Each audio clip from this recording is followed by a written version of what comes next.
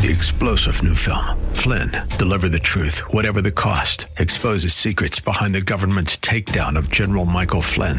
Flynn knew what the intel world had been up to. He ordered the first audit of the use of contractors. This set off alarm bells. He told the truth. He was the most dangerous person for Donald Trump to hire. They had to get rid of Flynn. Flynn, deliver the truth, whatever the cost. Available now. Watch it today. Go to salemnow.com. salemnow.com. Remember, his plan and purpose for us is so much greater than our plan and purpose for ourselves.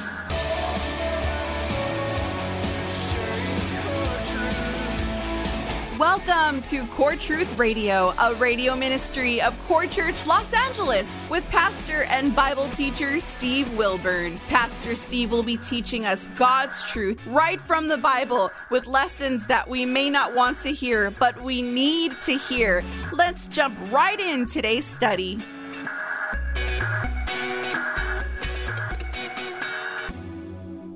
Yes, we all attend meetings, do we not? You know, a meeting is defined in a dictionary as an assembly of people to discuss things. A meeting is set with a specific time and date to gather. You know, we all have these meetings we go to. Some we long for, others, well, we absolutely dread those meetings. We love the meetings that can benefit us, like a meeting with the boss after a record month of sales or something, knowing that a raise might be in the air. You ladies look forward to meeting a friend for coffee or going to get a makeover at Sephora or something. Why? Well, because you like to have a new look. But most of the time, meetings will mean two different things. Number one, that we're stuck in a room for way longer than we want to be in there. And number two, it's going to lead to more work. That's what meetings are about. More work. Let me pile some more things on you. Yes, we all have those unwanted but necessary meetings. Meetings with the boss. Meetings with our co-workers. But sometimes meetings can resemble Hotel California, where you can check in, but you can never check out. Yes, it's like falling into a sinkhole with no exit. It's like getting caught in a riptide and you can't swim out of it. It's like, well, you get the point. Just a meeting that never ends. Yes, there are meetings that we look forward to, and then there's other meetings that we despise. But there's another kind of meeting. It's the kind that many of us have had in our life that we've encountered, yet it might just be an encounter that some of you might find here tonight, while others might find it all over again. And of course, that's the encounter of a meeting with the Lord himself. Tonight we're going to look at a meeting that Jesus scheduled himself with an unsuspecting woman of all people. It was a woman that had, traveled down the wrong path in life. It was a woman that was rejected by her culture and society. It was a woman that made a lifetime of really bad decisions. Yet the God of heaven, he didn't reject her. Instead, he planned a meeting with her to reach out to her in her brokenness. In the midst of her sin, when nobody else cared about her, God cared about her. So let's look at our first point here, a pre-planned meeting. As we read together here in John chapter 4, picking up in verse 1, it says, "Therefore, when the Lord Jesus knew that the Pharisees had heard that Jesus was making and baptizing more disciples than John the Baptist," although Jesus himself was not baptizing, but his disciples were. Verse 3 says, "He left Judea and went away again into Galilee. And he had to pass through Samaria. So he came to a city of Samaria called Sychar, near the parcel of ground that Jacob gave to his son Joseph. And Jacob's well was there. So Jesus, being wearied from his journey, was sitting thus by the well, and it was about the 6th hour." Stop there just for a moment here. Notice it said in verse 4 that Jesus, he had to pass through Samaria. The King James Bible says he must need to pass through Samaria. Now, why in the world did Jesus have to go here? Because Jesus had a pre-planned meeting. that he was simply not willing to miss. Think about that. Of all the places that Jesus, the literal God-man, could have gone, he chose to go where most Jews would never consider going. Samaria. The Samaritans, as you know, were Jews that had intermarried with other nationalities. And because of that, they were considered sellouts, impure, half-breeds. Thus, they were forsaken. They were abandoned as heathen dogs. They were not allowed to marry back into the Jewish families, for they had tainted their bloodline. They were restricted from all social interactions with the rest of the Jews. It was forbidden for a Jew to even mention the name Samaritan. It was considered despicable. These people are only good for causing the fires of hell to even burn more. But Jesus was different.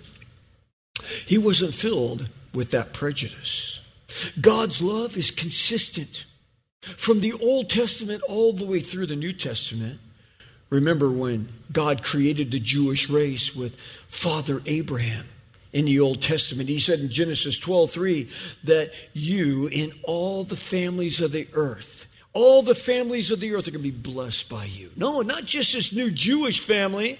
All the families, every race, every nation is going to be blessed. He told us in the New Testament in Galatians 3:28, he says, there is neither Jew nor Gentile, non-Jew.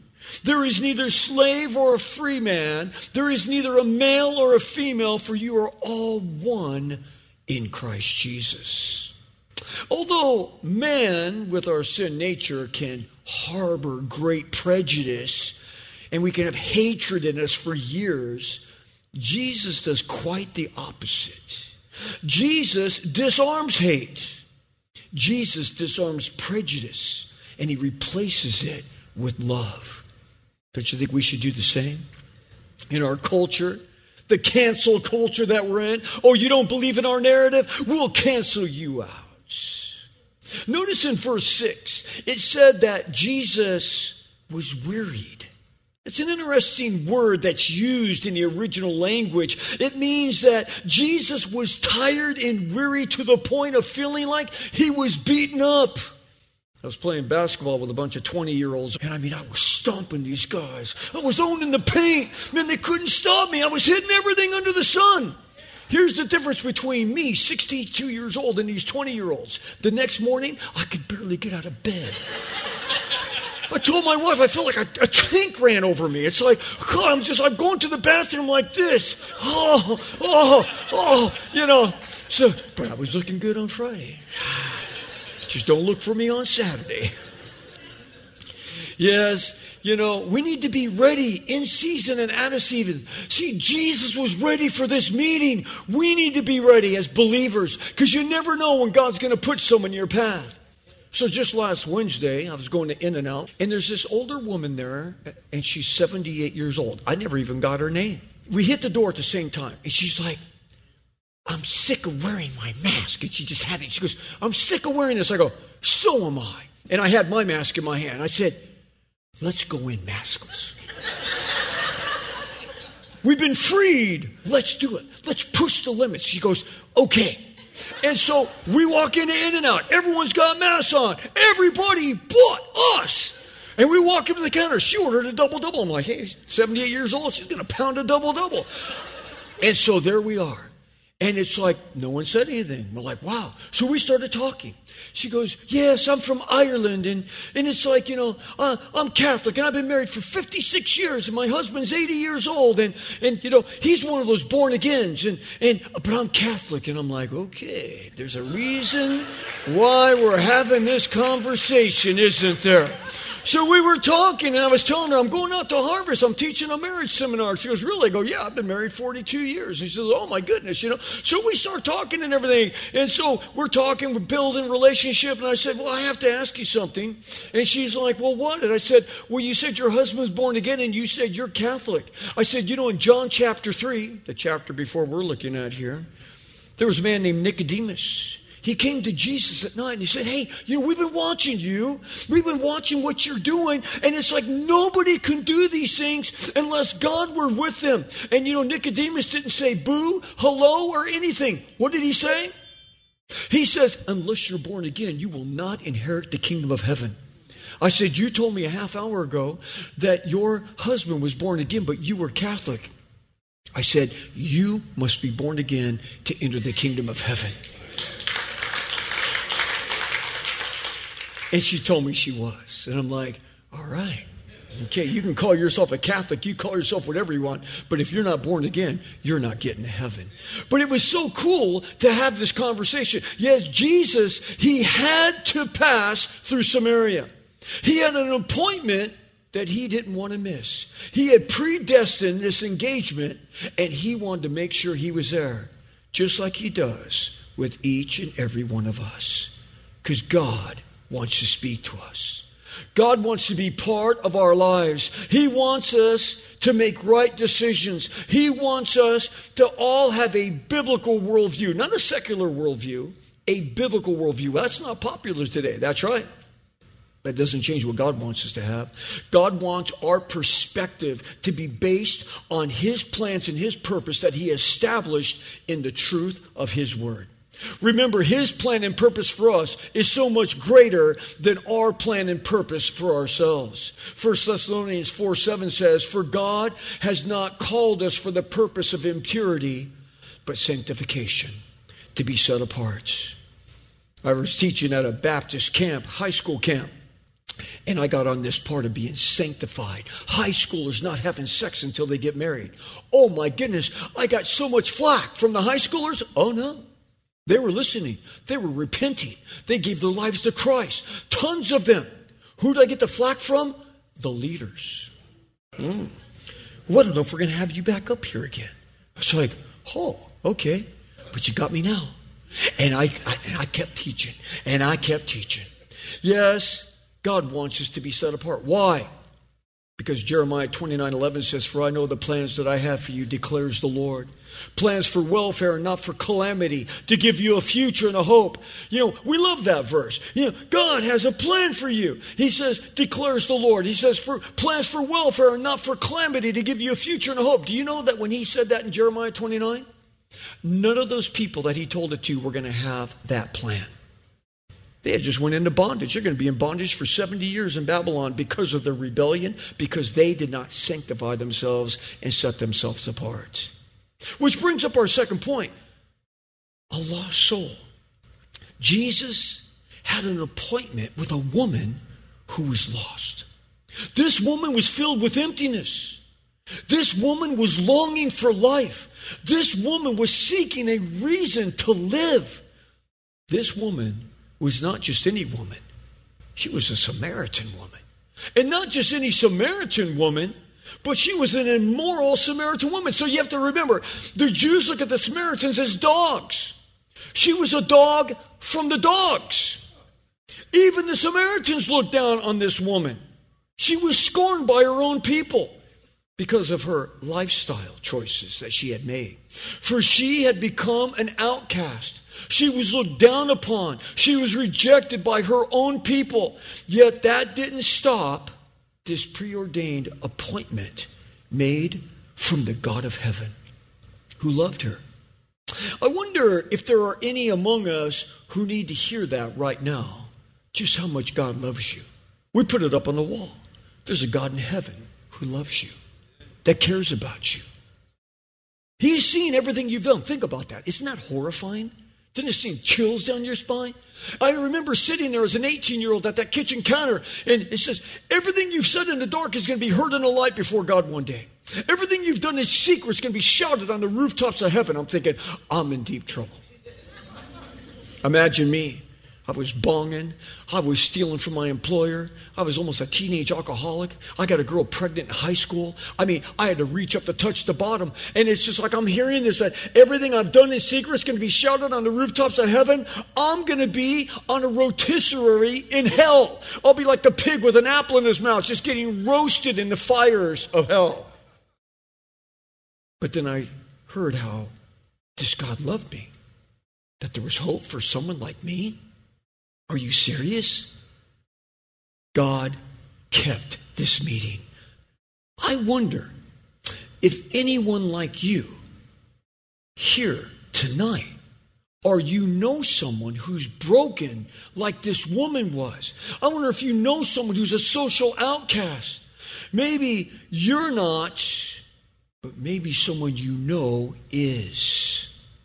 Maybe you're accepted where you work. Maybe on the outside you look like everything's fine. But what about the inside? I wonder if your inside tells a different story than what your outside tells. Maybe you struggle with guilt. Maybe you struggle with shame and loneliness. Maybe that guilt in your life is pointing to what really is happening on the inside. Maybe you've learned how to simply mask over your feelings. Well, if that describes anyone here, then you will be able to relate with this Samaritan woman. Yes, Jesus had to pass through Samaria because of this woman. Like every one of us, she was extremely important to our Lord. Let's read again, picking up in John chapter 4, verse 7. It says, "And there came a woman of Samaria to draw water. Jesus said to her, 'Give me a drink,' for his disciples had gone away into the city to buy food. The Samaritan woman therefore said to him, 'How is it that you, being a Jew, ask me for a drink, since I'm a Samaritan woman? For the Jews have no dealings with the Samaritans.'" Wow. Here the disciples are gone. We've already read that Jesus was tired and weary. Yet he reaches out to this woman who's been ravaged, who's been beat down by life itself. It was brought on by her own really bad choices, we know.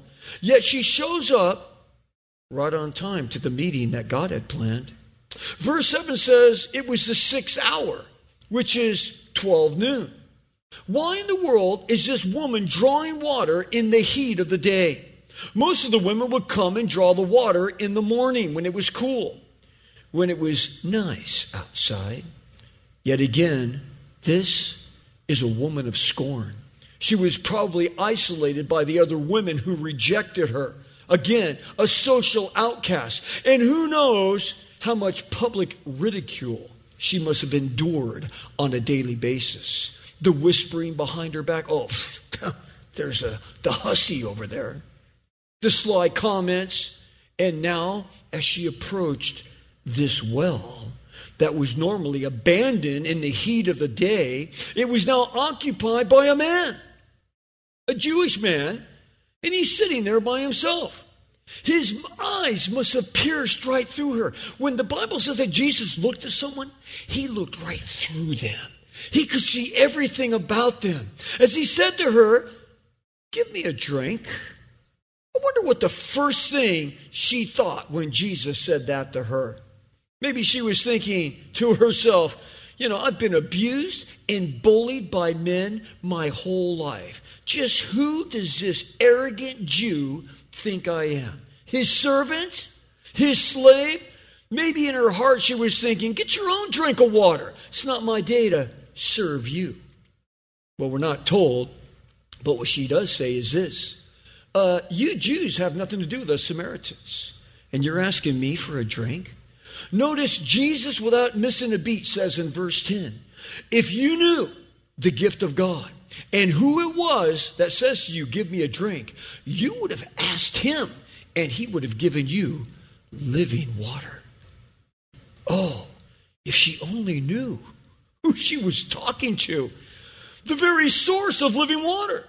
She was talking to the great I Am, the true giver of life itself, the creator of the heavens and the earth and all that's in them. And he's standing right in front of her, ready to give her a fresh drink of life. I wonder, when we pray, do we really understand who it is that we're praying to?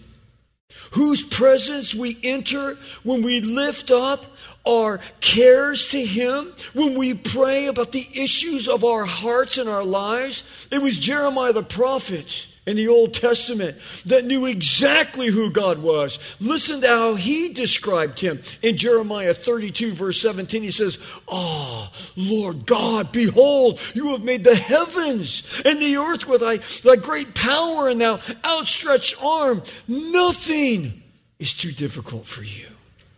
Nothing.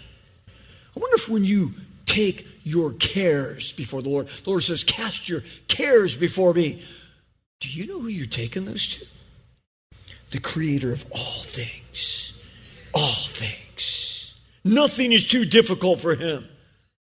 Oh, if we could only grasp the God of heaven, that He stands by us in our private prayers. If we could only grasp His great love, His eternal perspective, His all-knowing wisdom, maybe that would cause a holy reverence to consider what we should pray for.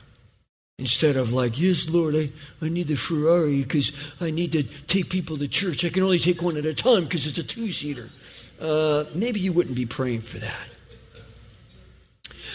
We should be seeking the Lord. We should be like, "God, what is your will for my life? My life bites it. Nothing's working out."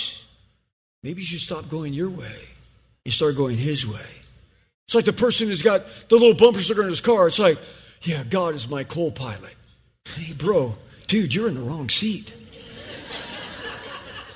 God is not my co-pilot. I don't know how to fly the plane, okay? It's like, "Oh, no. I'm in the back of the bus." It's like, "Lord, hey, man, you just go wherever you want to go, Lord. I'm here for the ride. I want your will in my life, not mine." Well, this woman who wasn't recognizing who she was talking to, nor what was really happening to her on this hot day at the well as she came to draw water. At this point, she responds to Jesus with small talk in verse 11 and 12. Yet Jesus cuts to the chase. Let's pick up what He says in verse 13. Jesus answered and said to her, "Everyone who drinks of this water in your well shall thirst again. But whoever drinks of the water that I shall give him shall never thirst. But the water that I shall give him shall become to him a well of water springing to eternal life." Verse 15, the woman said to him, "Sir, give me this water so that I will not be thirsty and have to come all this way and draw water from this stinking well. I'm tired of coming here in the heat of the day." Verse 16, he said to her, "Why don't you go call your husband and come here?" And the woman said, "I don't have a husband." And Jesus said to her, "You said well that you have no husband. For you've actually had 5 husbands, not that anyone's counting other than me. You've had 5 husbands, and the one you have now, he's not your husband. He's just your live-in boyfriend. So you have said that truly." And the woman said to him, "Sir, I perceive that you're a prophet." Bingo. Yeah, he knows a little bit more about you than you think. Yes, a prophet. That would be an understatement. How about God in human form? He just exposed your entire life. I wonder how many people really knew that God knows the depth of your sin. I wonder if she thought nobody knew how many times I've been married. How did He know this? She's been married and divorced 5 times. And the man she's currently living with now is not her husband. See, today many people have been married several times, along with a few live-in partners. The difference is our culture today has slipped so far away from God. Back then, this wasn't allowed back then, even with the Samaritans. This woman has done what no one does back then. May I suggest that many people are seeking more out of marriage today and relationships than what those relationships are capable of giving. Because you're asking something out of a marriage that only God can give you. You want happiness? Only He can give that. The Bible tells us that we cannot find a lasting joy outside of our Maker himself. Thanks for joining us for Core Truth Radio. You've been listening to pastor and Bible teacher Steve Wilburn of Core Church Los Angeles. If you'd like to hear more messages by Pastor Steve, download the Core Church Los Angeles free app available on iOS and Android. Core Truth is sponsored by and a listener-supported outreach of Core Church LA. If you have been blessed by this program, consider supporting our radio ministry by texting Core Church LA to 77977. You can also give via our app or online at corechurchla.org. That's corechurchla, one word.org. As well as writing to our P.O. Box 34789, Los Angeles, California, 90034. Three-star General Michael J. Flynn, head of the Pentagon Intelligence Agency, knew all the government's dirty secrets. He was one of the most respected generals in the military. Flynn knew what the intel world had been up to. He understood its funding. He ordered the first audit of the use of contractors. This set off alarm bells. The explosive new documentary, Flynn, Deliver the Truth, Whatever the Cost, uncovers the facts behind this scandal. Flynn told the truth. He was the most dangerous person for Donald Trump to hire. I find out the worst enemy that I'm going to face in my life is right here in America. They took my assessment and they wanted me to change it. And I was like, I'm not changing it. They had to get rid of Flynn. With in-depth interviews, archival footage, and never-before-seen personal records of the man behind the headlines. I just felt like I was drowning. Flynn, Deliver the Truth, Whatever the Cost. Available now. Watch it today. Go to salemnow.com. salemnow.com.